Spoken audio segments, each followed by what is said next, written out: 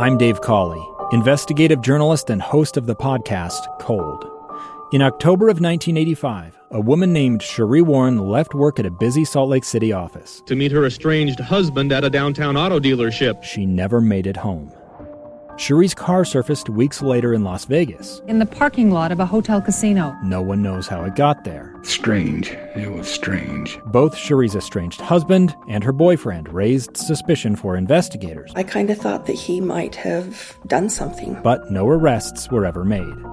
In Cold Season 3, we dig into double lives, make new connections in the case, and examine the difficulty raised by reasonable doubt. We want answers just as much as anyone else. They have creeps like that now too, so nothing's changed. That's the new Cold Season 3, The Search for Sheree, now available anywhere you get your podcasts. Inside Sources, where KSL offers Utah deeper insights on the news. Host Boyd Matheson divides rage from reason and elevates the conversation on issues crucial to our community. On KSL News Radio 102.7 FM and 1160 AM. Welcome back to Inside Sources. I'm your host, Greg Skordas, filling in for Boyd today. It's 2:06, and we are a year almost into the current administration.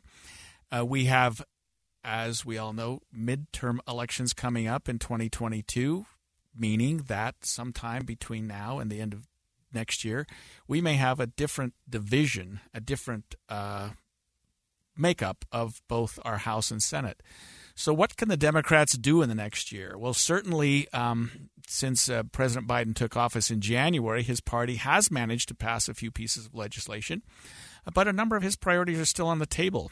And given that midterms are coming up, what would be their priorities? What would be the Democrats' priorities for the next year? Certainly, voting rights legislation is a big priority for Democrats going into 2022. Inside Sources recently sat down with Washington Post columnist Greg Sargent, who says that Democrats are split on whether or not they think the voting rights bill can pass next year, especially because of concerns from certain senators, including Joe Manchin and Kyrsten Sinema. There's a bit of a schism here. On voting rights, there's actually a lot more gloom, particularly among progressives and liberals, because they think that there's any conceivable chance that Manchin and Sinema allow a filibuster carve-out to pass the voting rights and democracy protection legislation. But interestingly enough, I'm told by people not to give up on Manchin entirely on this front. So here you have a great deal of despair among people who are watching this all unfold from the outside, but some of the insiders are saying, don't really give up quite yet. He may get there. I'm extremely skeptical, but I wouldn't rule it out. The package of reforms that he has come around to supporting is actually pretty good. It does a lot of things. It curbs gerrymandering, it sets standards to prevent onerous voter suppression, and it even has some measures against election subversion in there. So if Manchin were to be willing to carve out the filibuster to support the package that he himself supports, we'd actually make real progress. I just don't know if he'll be willing to do that. And we've certainly seen in response to the 2020 election, several states enact legislation which some would say restricts access to the polls by certain voters. Can Democrats get together?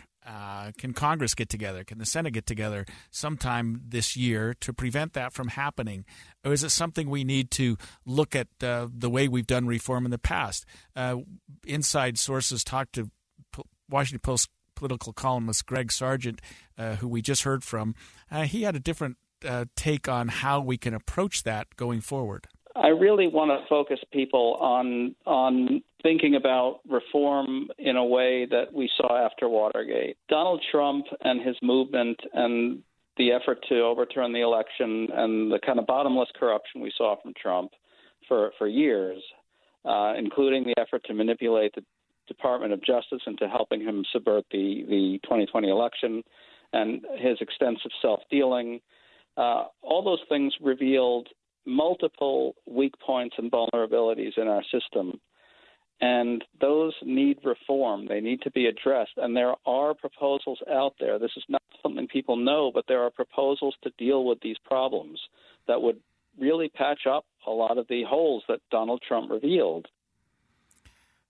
Inside Sources asked him about other things on the Democratic list, other things that Democrats should focus on in the year while they still have some semblance of control. And here's what he said. I would like to see more discussion among Democrats of reforming what's called the Electoral Count Act, which governs how Congress counts the presidential electors, because I think that would be a very good way to prevent a rerun of a January 6th style scheme like the one Trump undertook. There are also other reforms that have passed the House that would make presidential corruption a lot harder. They're called the Protecting Our Democracy Act. Greg Sargent is an opinion columnist with the Washington Post. He's obviously also a progressive Democrat. Some other things that Democrats may want to look at in the next year while they're in power that can consider some legislation include a revisitation of the minimum wage. Biden has promoted a plan to increase the federal minimum wage for all workers across the country from its current $7.25 an hour to $15 an hour. The federal minimum wage has not been increased for more than a decade, although several states and some cities have done their own. The Biden administration, I think, has some time now to look at that and see if, in fact, the country's ready to expand the minimum wage. Gun control. We've had a steady news feed of mass shootings and other instances of gun violence, and that's prompted demonstrations, calls for tighter weapons restrictions, and Biden has referred to gun violence as a, quote, epidemic in the U.S. According to a nonprofit Gun Violence Archive, which tracks instances of gun violence, gun-linked injuries and deaths have been on the rise for the past 2 years amid the pandemic. More than 43,000 deaths so far in 2021 have been attributed to guns, including suicides, according to that. The House has advanced some legislation that would require more thorough background checks to purchase firearms, but it hasn't gained any traction in the Senate, and it doesn't have enough Republican votes to pass.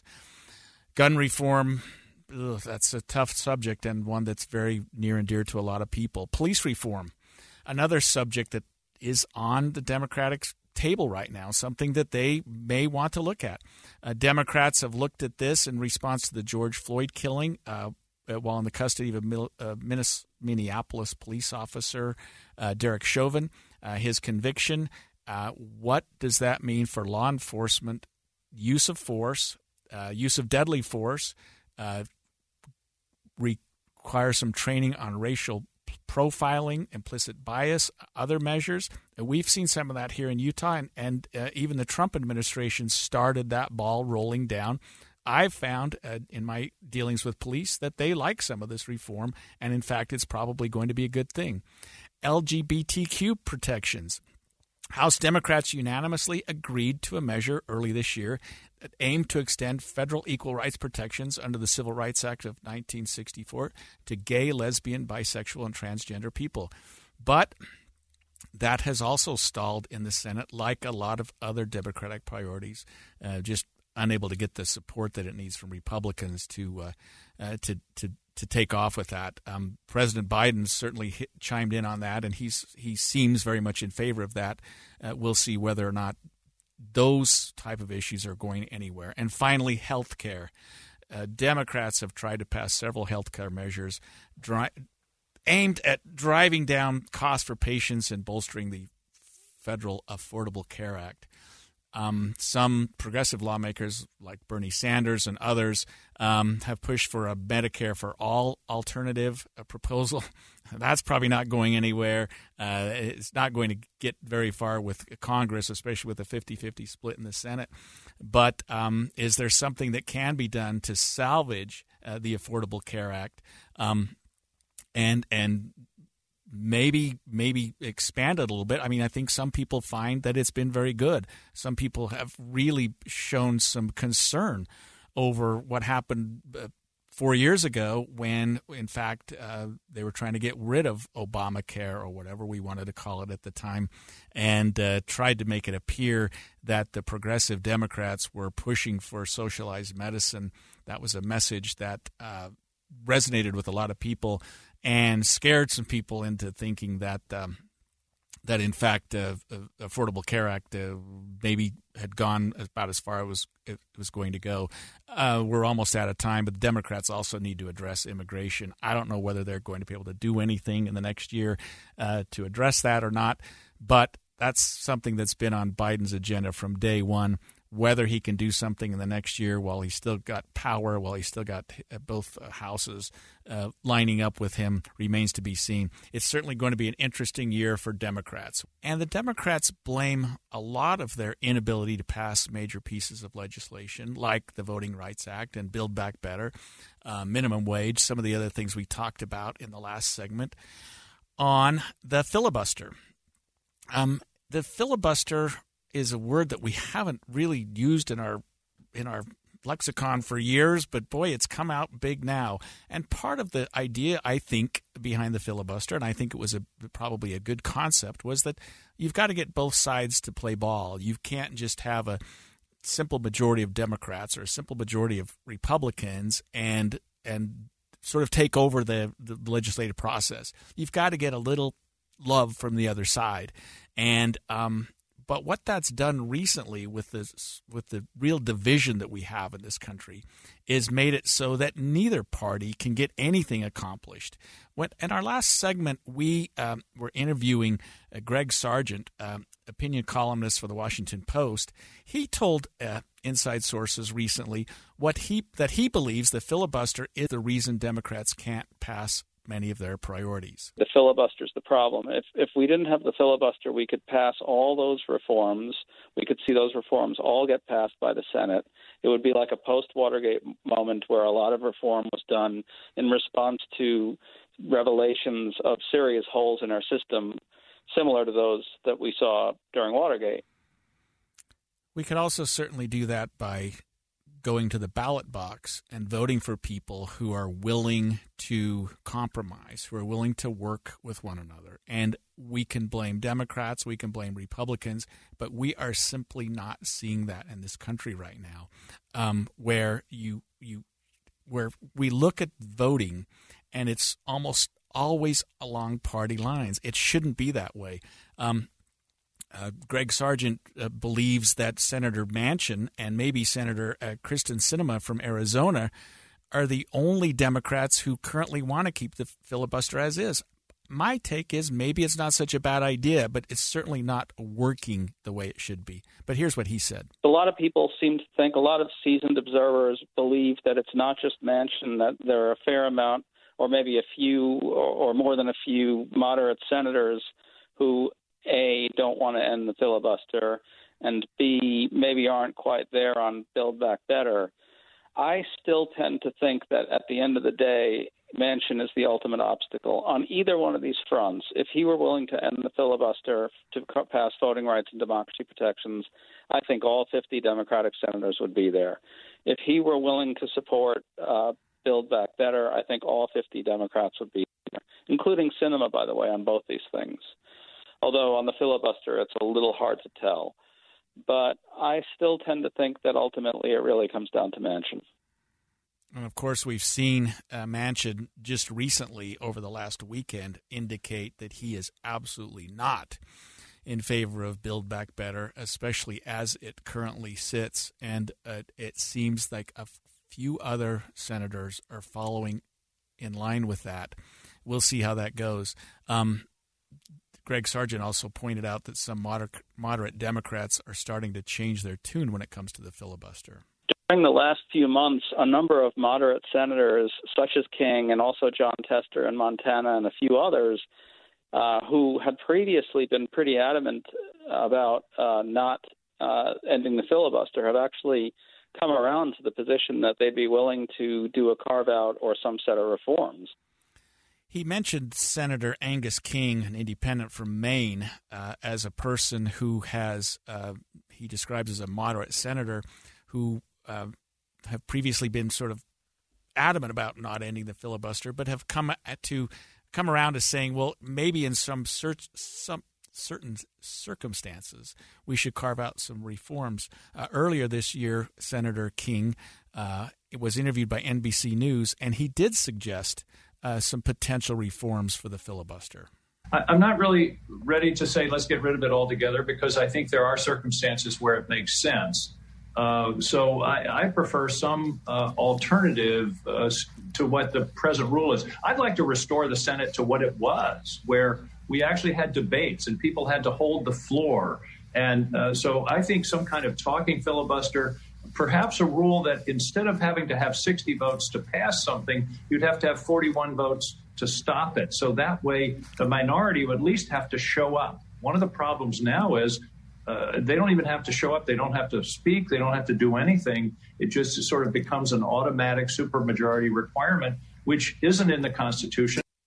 Interesting logic. And we talked about this yesterday with one of our guests, the fact that maybe the votes on the Senate floor, maybe the vote on the House floor needs to be more transparent. We need the public to see how they're voting. You can't just say, well, this isn't going to pass because you're never going to get the votes, and so we don't even take it to the floor.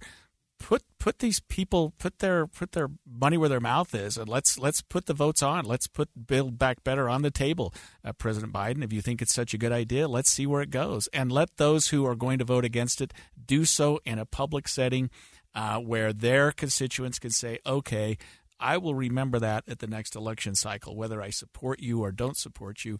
I will remember how you voted on that particular issue," instead of saying, well, it's a lost cause anyway because with the filibuster we're never going to get there. Heck yes, Bernie Sanders. Let's put people on their word and see where it goes. President Biden certainly had his take on it as well. The only thing standing between getting voting rights legislation passed and not getting past is the filibuster. I support making an exception on voting rights for the filibuster. So I think that this really lends itself to an interesting debate, and that is, should we carve out some exceptions to the filibuster? Are there certain issues that are so important that, in fact, we should have the matters heard by the House, that we should have those matters heard by the Senate, and that a 50-50 split in the Senate is not going to or a 51-49 is not going to kill such important legislation. Maybe we can relook at the filibuster. It's something that I just haven't considered until recently, because it seems like we do move legislation down. We looked at post-Watergate. We looked at post-9/11. We got together as a country and we recognized that things needed to be done. Nowadays, and I blame both parties equally, we can't get that done because people are too beholden to their particular party and their particular constituents. So, and the filibuster, which is a good idea to say, look, we do want to hear from the minority party. We do need to make sure that there are members of that party who are supporting this legislation. But what it's in effect done is made it so you can't pass anything, and Republicans can simply not show up, and legislation will fail because the Democrats can't get their 60-vote threshold, which is required by the filibuster. So we'll see where that goes. I mean, interesting subject, and I think that a lot of Americans, myself included, may not fully appreciate what the idea of the filibuster is, or how it was set up, or why it's there. And be careful what you ask for, because Democrats might say the filibuster is a mess, we need to get rid of it, and suddenly a year from now, maybe November of 2022, they are no longer the party in power, and they'll be wishing that we still had the filibuster. So we'll see where that goes. It's certainly been a problem. I think most Americans agree that the filibuster is not working and needs to be relooked at. When we come back, we are going to the Rose Bowl, and we're going to talk to KSL News Radio's Mitch Harper about that, BYU, and the Jazz. Stay tuned. It's the story of an American held in a dark Venezuelan prison. Then all of a sudden they all kind of lined up. They pointed their guns at me. And this is the point where I thought, I'm going to die today. I'm Becky Bruce. I spent a year working on Hope in Darkness, which now has more than 2 million downloads. Find it on kslpodcast.com or wherever you listen to podcasts.